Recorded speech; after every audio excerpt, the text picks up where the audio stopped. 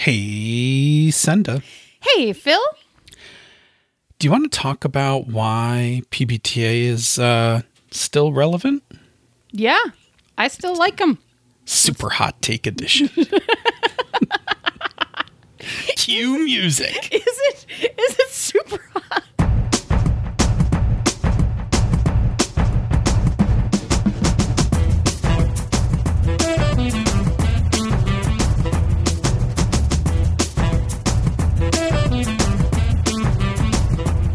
And welcome to another episode of Pandas Talking Games.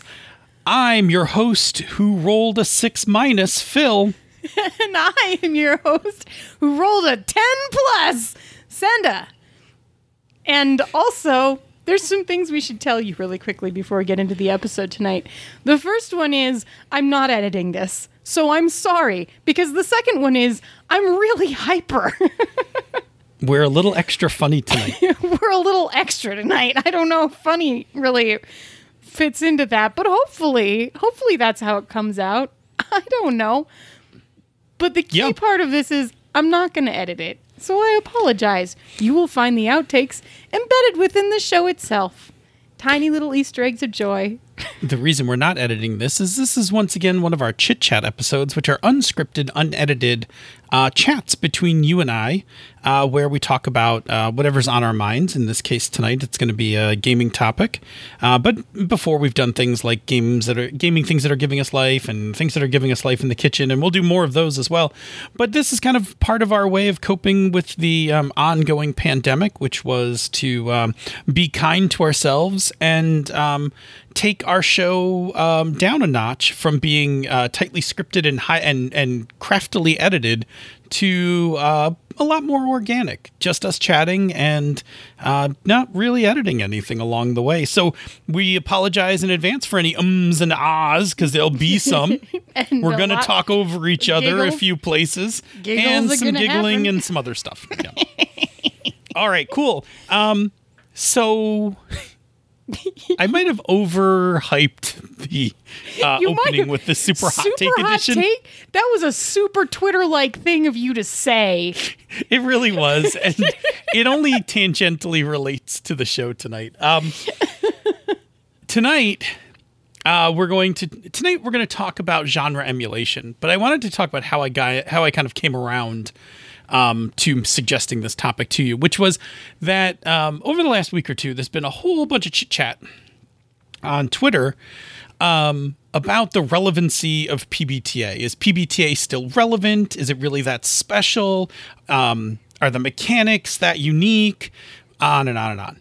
And so I had my own feelings about this, and I picked up my phone and I was like, I'm going to go share the world my thoughts on this. And then I was like, at 240 characters at a time, this will be difficult.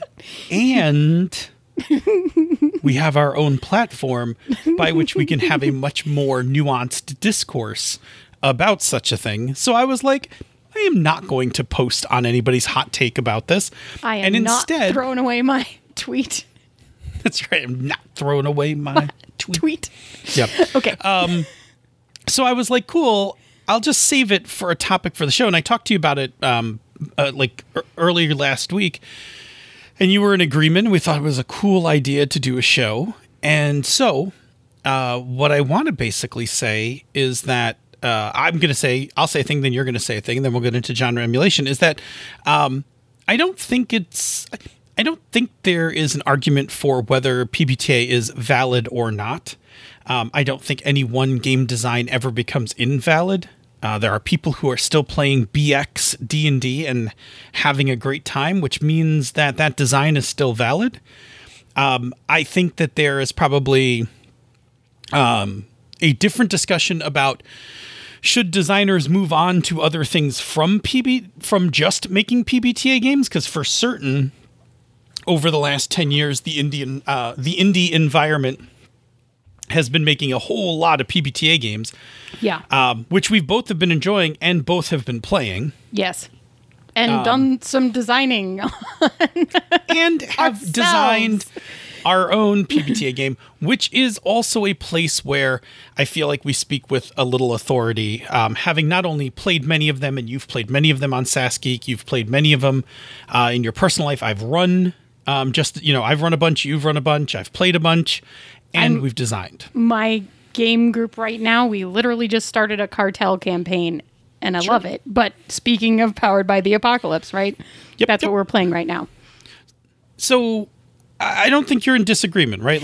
No, I'm not in disagreement at all. I mean, I think the interesting thing is we spent a lot of time in sort of design space really excited about the idea of Powered by the Apocalypse. And I think that we're kind of past the point where we're using or where we need to keep making games that use those mechanics in a basic way. And we're into the land of using those mechanics in a really cool way, which makes them remain relevant, right? Because I think that we're still seeing evolutions on those mechanics and the ways that people can use them. And sometimes those look really different, like Bluebeard's Bride. And sometimes at first blush, they kind of look the same, like Passion de la Passiones, but like they lean so hard into the stuff that Powered by the Apocalypse specifically does so well that they become brilliant, right? So what is the thing that Powered by the Apocalypse does so well? Yeah, and I think that brings us back around to our topic for tonight. Yes. Which is genre emulation, right? Both of us are in agreement that PBTA games do genre emulation the best, which I think is interesting because the first two most prominent PBTA games, right? Apocalypse World, obviously, and then Dungeon World, which is kind of how many of us got into Powered by the Apocalypse games, are not super strong genres. Yeah, and that it's super weird, isn't it? Right. So I think that, and again, I'm going to just say this without any expertise whatsoever. How this starts is that, you know what? I'm going to pause. Yeah. I'm going to address that a little bit later. Yep. Let's first define some terms because that's what we do best. What is genre emulation, Phil? Thanks. So genre emulation is the ability of a game to emulate, that is to play like a certain genre. Yeah.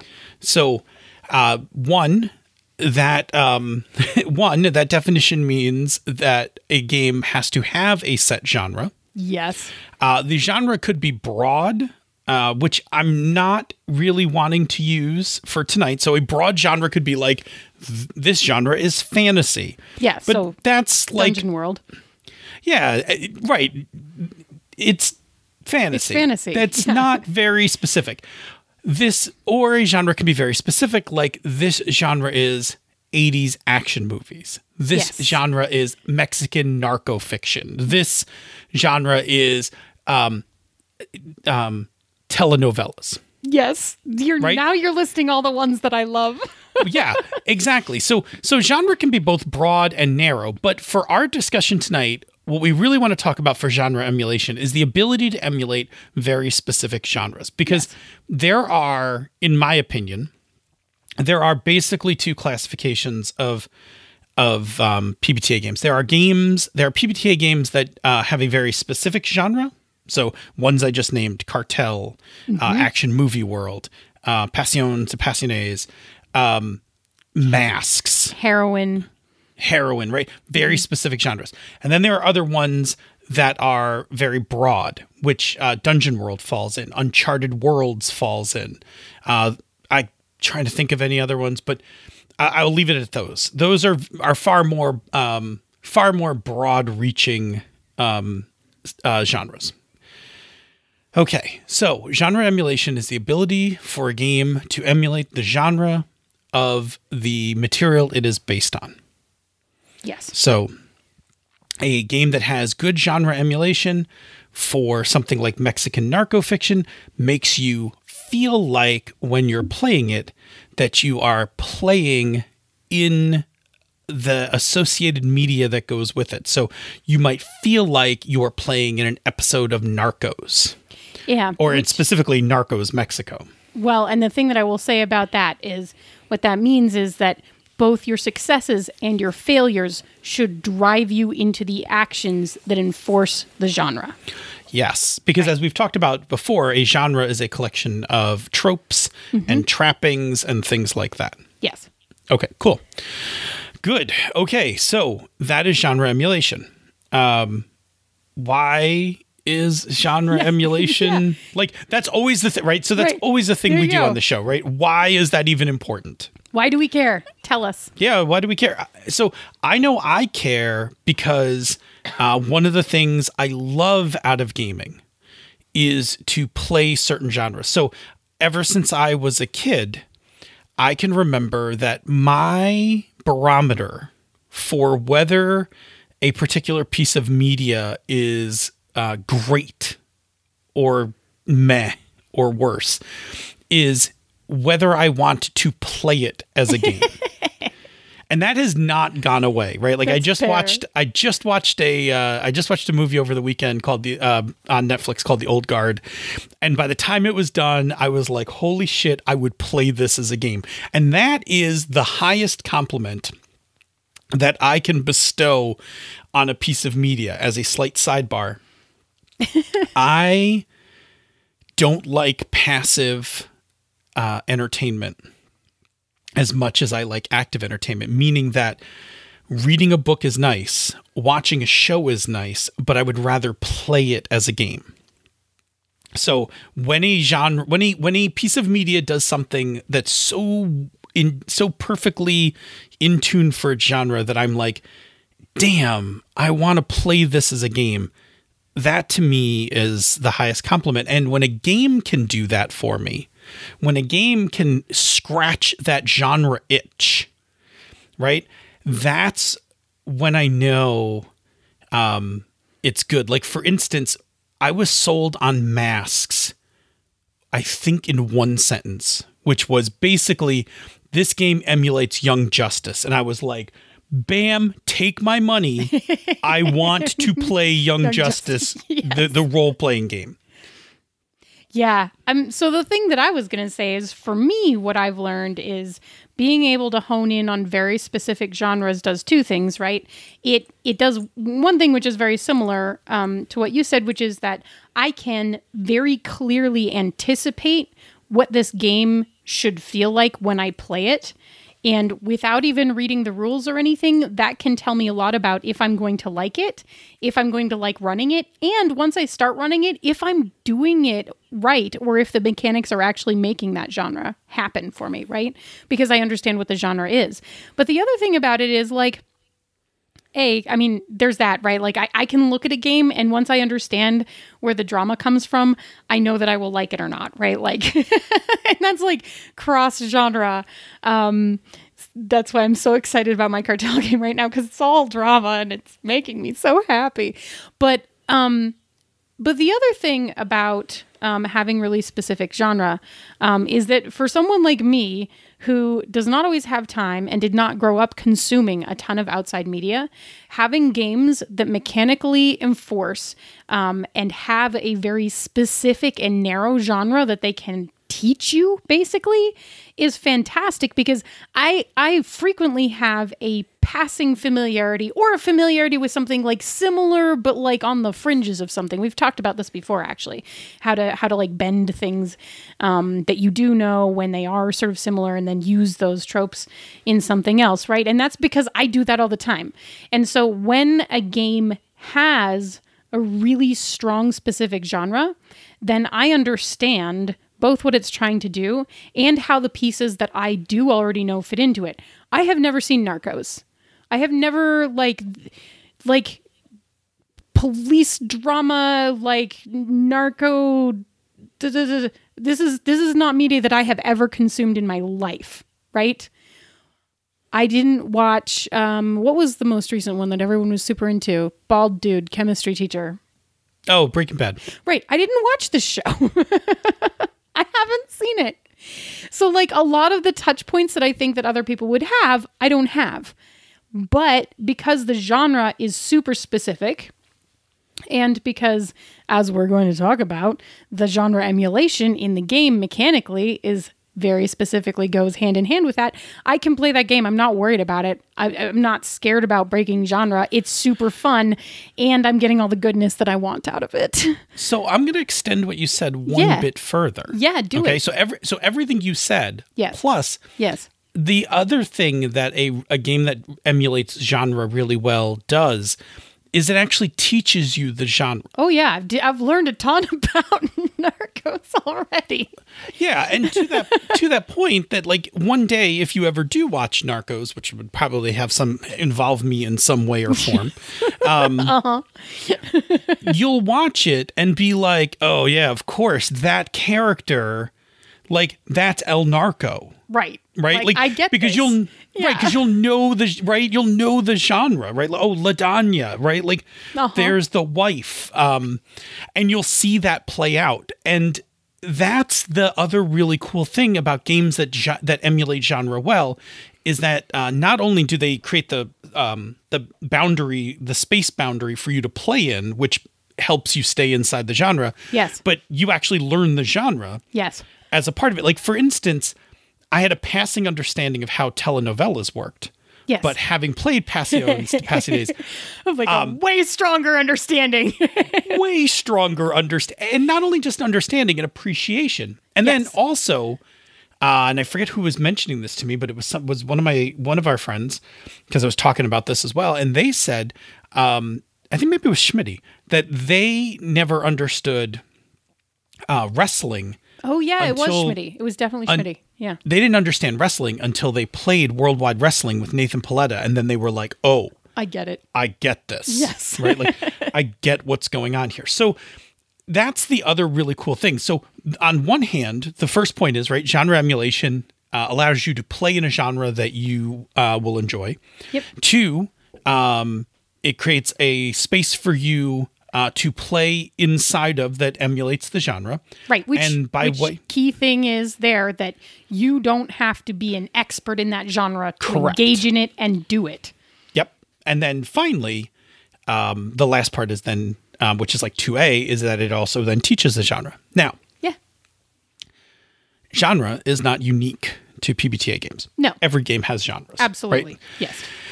And the question is, how well does a game emulate its genre? Because one of the critiques that you will sometimes hear about a game is, yes, this game is a insert genre, right? Yes, this game is a high fantasy game, but it plays like something else. Yes. Or it doesn't, or it has all the trappings of a high fantasy game, but it doesn't feel like, here's that word, right? It doesn't feel like, with bunny ears. Right. It doesn't feel like a high fantasy game or a low fantasy game, or another one that'd be really important is like, does this game feel like Star Trek? Yeah, or Star Wars, honestly. Right? Like, talk about a game that's had trouble making that emulation. Right? Because if you make a Star Wars game and it doesn't feel like Star Wars, and there are some weird specific things in there that make it feel like Star Wars or not, like the fact that you can apparently take down a stormtrooper with some wire and a tree branch, but they're wearing armor. So how good is the armor? Right? Like, yeah. Well, and so... And so to that point, right, certain games hit their genre better than others. Now, I'm going to do the thing because I'm imagining the imaginary Twitter responses is people will be like, well, if the game doesn't do it, the GM can. Yes, the GM can always game over the game, right? I could make Car Wars feel like, fantasy if I GM'd it hard enough, right? Like, right, that's not the point. As a GM, I don't want to work that hard. Yeah, the idea is that when a game is, and I don't want to say good, when a game is tuned properly, its genre, its mechanics, and what the GM is doing as well as the players are all in sync. Yeah. Right. It's playing the same jazz tune. Right. And in fact, when it all syncs up. So, for example, the very first Powered by the Apocalypse game that I ever ran was Heroin, and I ran it live on mics, and I had never run a PBTA or played one before, and I didn't quite understand how they worked yet. And it didn't really matter, and it didn't matter because the thing that I did have is that I understand girl coming of age stories really well. So even when I didn't understand the mechanics, I just GM'd my way through that part, but it didn't matter because whenever the mechanics happened, they supported the story that I was making up anyway. So now let me flip that over. Yes. Because I think we're talking about the same game. Yeah. Yeah. I played Heroine. You did. That was amazing. I don't have a wide breadth of girl coming of age stories because I was a boy in the 80s when there were, boy movies and girl movies. I like the bunny ears there too. So there were things I didn't watch because, I was a dude. So I show up to the game with a passing understanding, right? I've got basically in my belt, I've got Labyrinth and I got Wizard of Oz, of which I've seen Wizard of Oz like once or twice. I've seen Labyrinth, I think more than once, but in the 80s, right? So I don't have anything when I'm showing up to this game. But here's the thing. What I do have is I grab the character sheet. I quick check out all the moves. And I check out what's on the character sheet, and I check out what the moves are for the game. And suddenly, I got a pretty good idea of how the genre kind of goes. And by listening to your GMing and kind of picking which move seemed story appropriate, I was able to actually hang in there. And I think I made a pretty okay companion. That was amazing. Yes. Which I loved your companion. Thank you. Which gets us now to the last part of this discussion, which is why do we think PBTA games are so good at genre emulation? And so I'm going to go back to Apocalypse World for a second and Dungeon World, which are so Apocalypse World has a genre, obviously. It's post-apocalyptic. It's not super specific, but here's the thing. And this is just my personal opinion. Other scholars of RPGs may disagree with me, but it's my feeling that Meg and Vincent, when they set out to make Apocalypse World, had a very specific idea of the kind of game they wanted to make. Even if it wasn't a genre that we all understood, it was a very specific genre to them, a very specific type of post-apocalyptic game. And so the structure of how the framework of how PBTA works, they were able to basically encode that genre into the game, right? Through, and this is what we're going to talk about in a second, through the various parts of the game. And I'm going to save that so that we can talk about it a little bit in a few minutes. Likewise, when Adam and Sage took Dungeon World, they made that game, Dungeon World, is a very specific commentary on fantasy. Based on, again, some of the same design choices they made using that framework. It's the next hop, which I think can be credited to Monster Hearts, where all of a sudden the idea of taking a PBTA framework and making a very specific genre, in this case, teenage high school monsters, right? Yes. Brilliant, right? Yes. Like, consider the games before it, right? And then consider that, right? Well, it's like Dread to Starcrossed. Exactly, right? So just this brilliant hop into Monster Hearts. But then we see it all over the place, right? Where PBTA really starts to shine, in my opinion. All credit due. I think Apocalypse World's fantastic. I think it caters to a certain interest group of players. I think Dungeon World's fantastic. I think it caters to a very large group of players. I being one of them. I played a ton of Dungeon World, right? A ton of Dungeon World. But where I really think this takes off is when we start getting into the PBTA games that really get tight on genre. And it's why I think that The Sprawl by Hamish is one of the best mission-based cyberpunk games, because it does mission-based cyberpunk better than the games that inspired it. Yes. And largely because of this framework. And so let's talk about, I want to talk about two sides of this framework, which is the GM side and the player side. And do you have a preference with which one you want to talk about? No, I think tonight I'm going to say player. Cool. Okay. Carry on. Good thing we planned this totally in advance. Not at all. Not at all. I got to be honest with you. 4 years ago, I don't think I would have left too much of this to chance. Oh, you don't think when you would write the notes and you would just write stuff and then I would try to figure it out on the fly? And then we'd like go back and edit and fix, right? But I have to say this, now I have zero, now the need to edit the show is far less because you are a fantastic designer.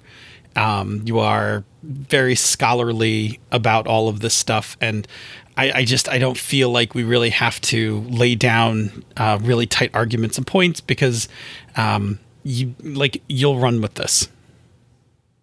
Yeah, tell me what you're going to talk about from the GM side so that I understand my counterpoint as the player side. Sure. The GM side is really easy, right? The GM side in the PBTA framework has agendas, principles, and moves, right? And these are the things that basically inform the game master of how to run the game in the genre that you're conveying through the game. And so some of these, and when I was writing Hydro Hackers, I went through, I think, all of the PBTA games I had on my shelf. So I had 26 different PBTA games. And so there are some of these things, agenda, principles, and moves that are universal. Be a fan of the players. That one's that one's in almost every one of them. And then there are ones that are super genre specific. Yes. So, like, for instance, in Hydro Hackers, just because it's the one on the top of my head, there's a principle that says everyone thirsts for something. Yeah. Right. So it's a game. Super genre specific. Right. It's a game about needs. And it doesn't have to be water. In most cases, it's water. But it could, whatever it is, everybody thirsts for something. And that helps kind of set the tone of the game.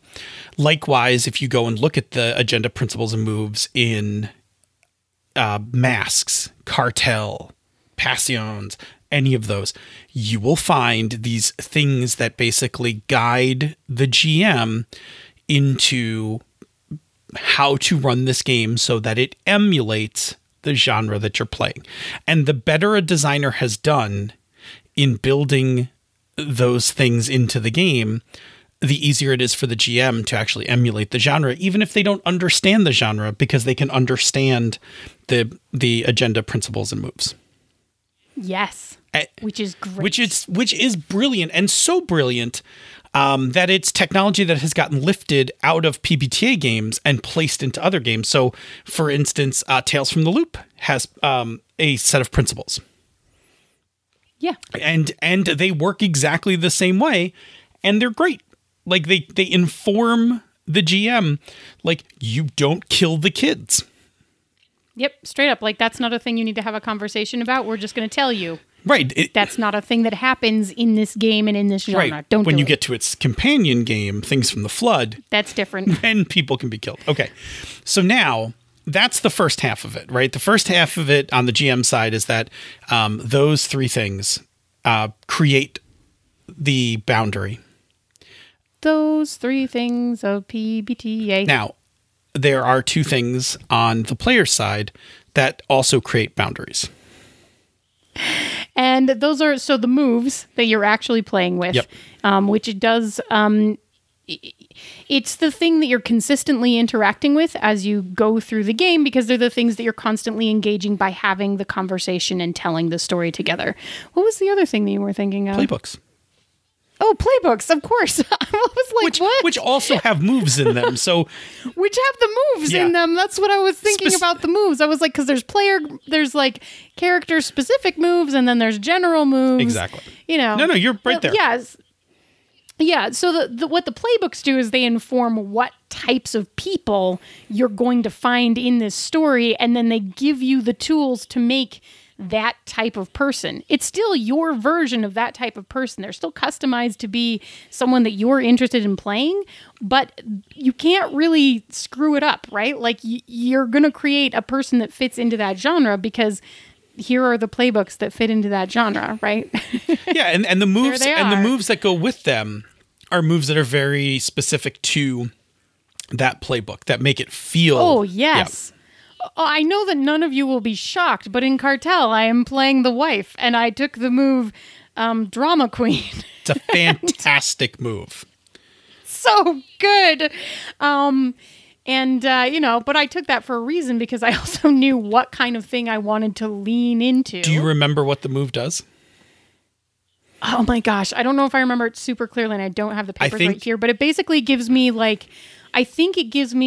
if I make a scene, basically, then it's like I roll a 10 on a push my luck. Yes. Yeah. So I basically throw a temper tantrum, get what I want. Exactly. Yep. Love it. and so it's very genre fitting for Ladanya. Now, that's... No, La Sposa. Oh, La Sposa. Sorry. La Sposa. You're thinking of Passion. I'm sorry. I was thinking of Passion. Right. That's Ladanya. Yeah. La Sposa. Yes. Now, I've also played Cartel, and I have played the spouse as the husband. You also played the same and playbook, I took that same move and used it from getting out of being taken out to the desert and shot. Yes.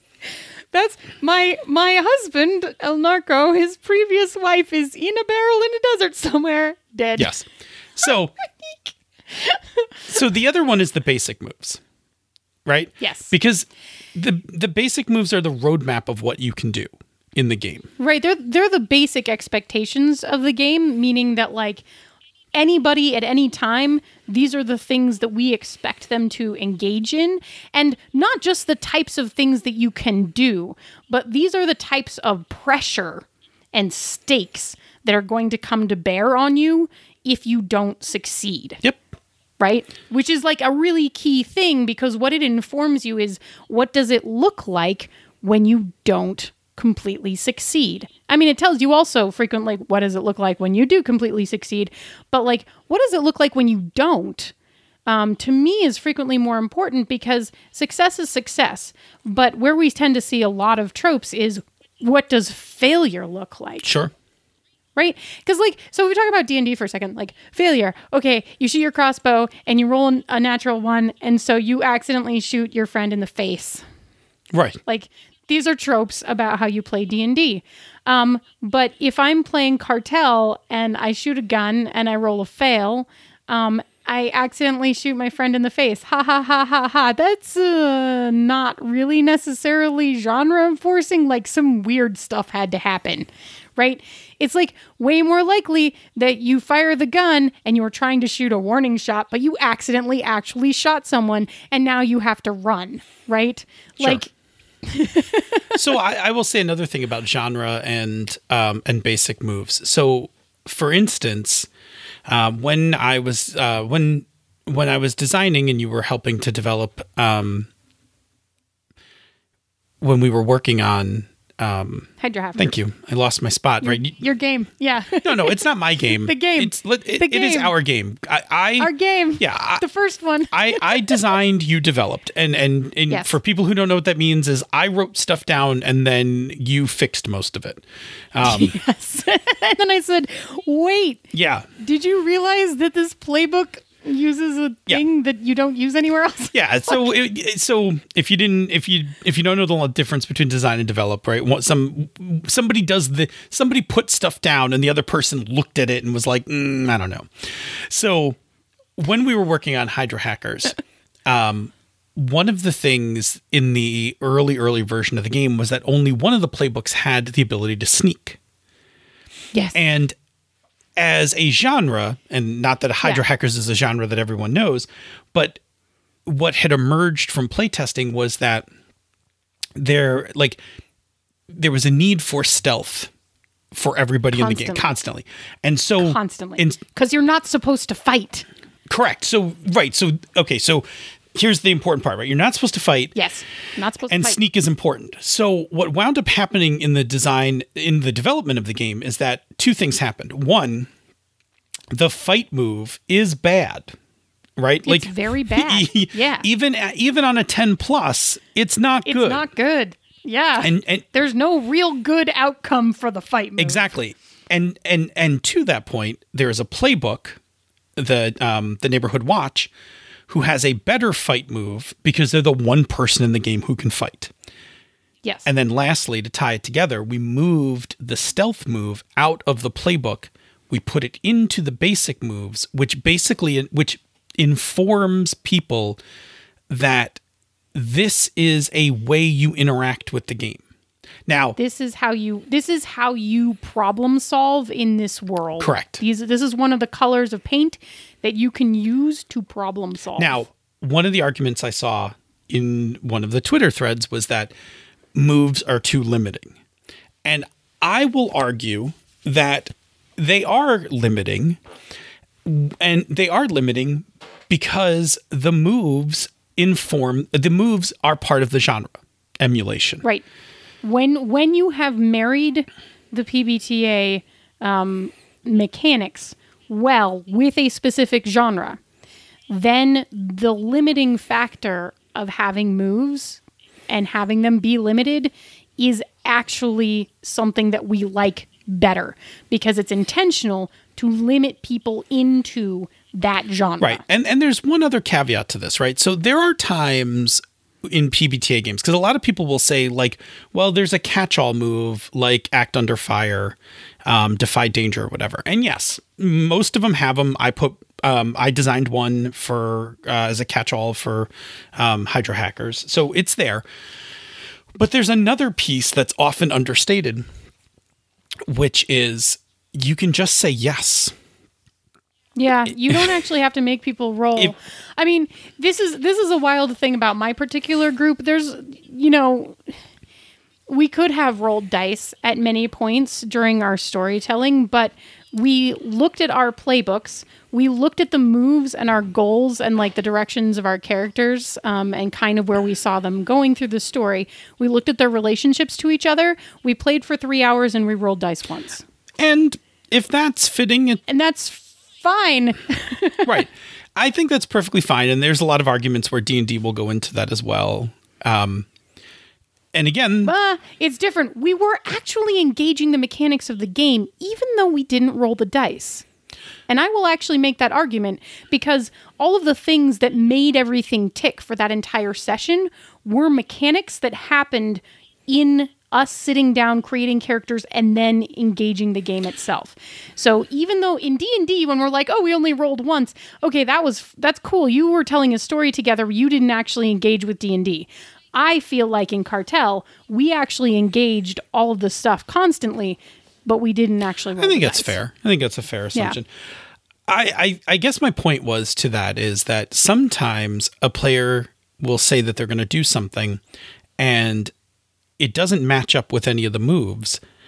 Right. And you can just say, yes, you did. You can just say, yes. You don't have to funnel it into the catch-all move because the catch-all move is there only if the chance of failure is interesting. Right? Yes. So somebody was like, I was just like, I saw so many Twitter threads go by, but somebody was like, well, what about in Masks if somebody wants to do something with their power that they're familiar with, like, why would they have to roll Unleash Your Power? And I'm like, well, you wouldn't. You wouldn't. There are times when there are times when I run Masks where the player will be like, I do this thing, and I'll just be like, cool, you do it. Cool, you do the thing. Moving on to the next part, because that's not the interesting part of the... It's not. Well, and so let's say another thing... And this is a thing that leads to the genre enforcement, I think, of Powered by the Apocalypse. And I also think that it's one of the trickiest things to wrap your head around about Powered by the Apocalypse when you first encounter it, is the notion of the game as a conversation, not as basically petitions for action and responses. Yeah. right? And because of that, what that means is that at any point in the conversation, you could say, cool, I think it'll be interesting to see how this goes. Let's engage the dice part. But if you're engaging in a conversation and using like the rest of the stuff, your playbook information, blah, blah, blah, blah, blah, your relationships, etc., like, and you're just having a conversation and like it's more interesting to just keep going, like you're still playing the game. To the point that as long as you don't specifically trigger any of the moves, right? The moves have specific trigger conditions. As long as you've not specifically triggered any of the moves, then you're playing through and you haven't had to actually... we didn't trigger any moves until the last half hour. That was just how it went. Well, that's fine. There was a lot of screaming at each other on the phone. Yeah. So, and again, I think, so to now start to bring this back... Right? Yes, sorry. No, it's okay. To start to now bring this back into a final set of arguments. I think that even now, PBTA is still a relevant framework for creating games, but I think that where in the beginning we as design community all wanted to make a PBTA game because it was new and novel. Now I think that it's very much now more of a specific tool that one can use when they want to design a game with a very specific genre, whether that genre is a popular genre or they're making up their own genre, right? I think it's a tool that says, and I've run into this where, for instance, I think we had this discussion early on when we were looking at Ditch Lilies. Yes. We're like, do we design this in Powered by the Apocalypse? But what is the genre for Ditch Lilies, right? Like, what is the Ditch Lilies genre? Right, so, I don't know. Exactly. Empire Records? Like, No, Empire, because it's not. Empire Records is Damn the Man. This was the conversation that we had. Like, what is it? So because of that, we went with a different game engine because we were like, well, we need a game engine that has partial successes and, player mitigation and all of that stuff that's interesting, but we don't actually need to enforce or teach a genre. So PBTA doesn't really feel like the best fit for this game. Yeah. But conversely, I've contemplated Hydro Hackers in several different systems, but ultimately have always settled, like have been the most comfortable having Hydro Hackers as a PBTA game because I had some very specific things I wanted to have happen in the game. Like I never wanted players to get to a point where they could hold up the water authority with guns to get water. Right. So right. And you can't do, there's no like, I mean, I guess you could. It wouldn't go well. When it was a Fate game, you totally could have, right? Yes. Because Fate is wide open, and if I had just taken weapons as +4 or whatever, and had picked a few aspects about, like, my superior gun skills or whatever, I could hold up the water authority and forcibly steal water. But in PBTA, as a PBTA game with the playbooks, the basic moves, and everything else, you just can't. And so for me, what I really loved about that choice was that Hydro Hackers now plays the way I wanted Hydro Hackers to play. Yeah. And it's still, when I think about new game designs, the question I ask myself is, am I trying to emulate a genre? If I am, is there a reason why I would or wouldn't use PBTA? And if I'm not, is there a reason why I feel like I need to versus why don't I just go look at a whole host of other engines? Yeah, I mean, for example, PBTA was never something that we had on the table for Turning Point. Oh, God, no. Right? Like, It was never even part of the discussion for that game. It was like, that it wouldn't have made any sense from square one. We weren't genre emulating at all. No, that's not a genre emulation. No, game. That game solves a different. That game has a different thing it looks at and a different way it looks at it, and a different premise that it's built around. And you're right, like it was never going to be. It would never be a PBTA game. I mean, it never would be, but like we didn't even talk about it because it's not a genre emulation game.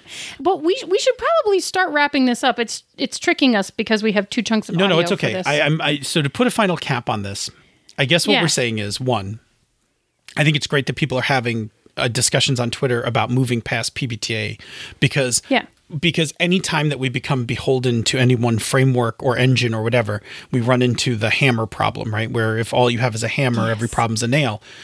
Where rather we should look at PBTA as a very specific type of tool, and we should use it when we need to use that tool. And our supposition for this whole episode has been it is a right and fine tool for genre emulation. There. Yes. That is, I think, our whole point. Good. I love it. Okay. Well done. In order for us to move to the next section, we need you to tell us about another show on the Mr. Mark Network.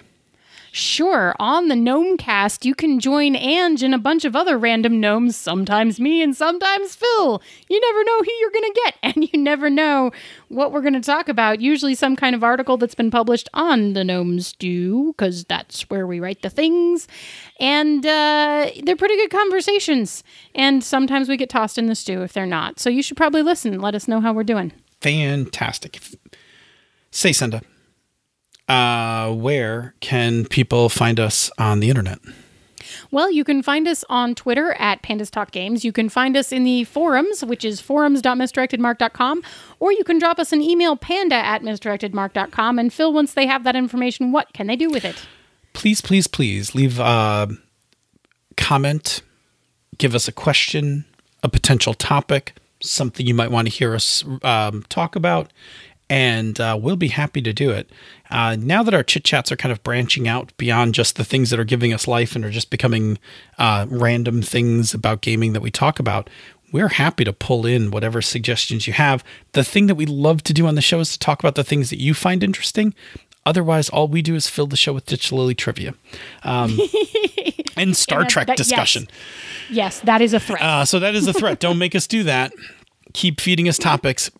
And we'll keep talking about gaming. Now, if you like what we do here or elsewhere on the Mr. Mark Network, you can support our Patreon campaign. Go to patreon.com/MMP. Patrons of the show get access to the Slack Room for Life, which is our collection of just some of the finest Mr. Mark listeners. I say finest. There are other people who are not patroning that are perfectly fine. I know many of them. They're lovely as well. But we have curated a wonderful collection in the Slack Room for Life. You can go chat with them. They're just divine humans. I love all of them to pieces. We have daily discussions. We have, for those of us who are still in lockdown, we have Friday luncheons where we hang out on Zoom during lunch. We have you can partake in many discussions. Come hang out with us and do this Star Trek watch party, which you can do whether you're a patron or not. Although you don't have to be a patron. Now you just have to go to the forums come for chill with us.